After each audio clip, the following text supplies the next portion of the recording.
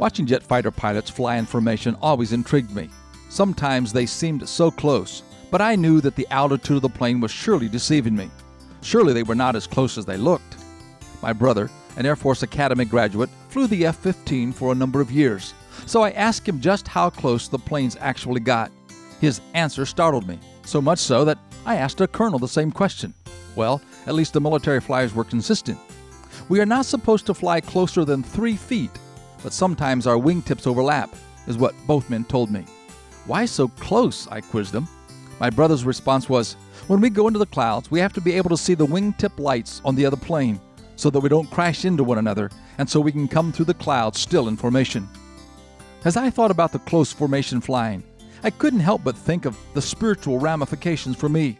When everything is going smoothly, I may lose my sense of urgency for a close relationship with God. But what happens when I hit the hard times, the cloud banks? I may crash and burn if I lose touch with my source of the strength and power.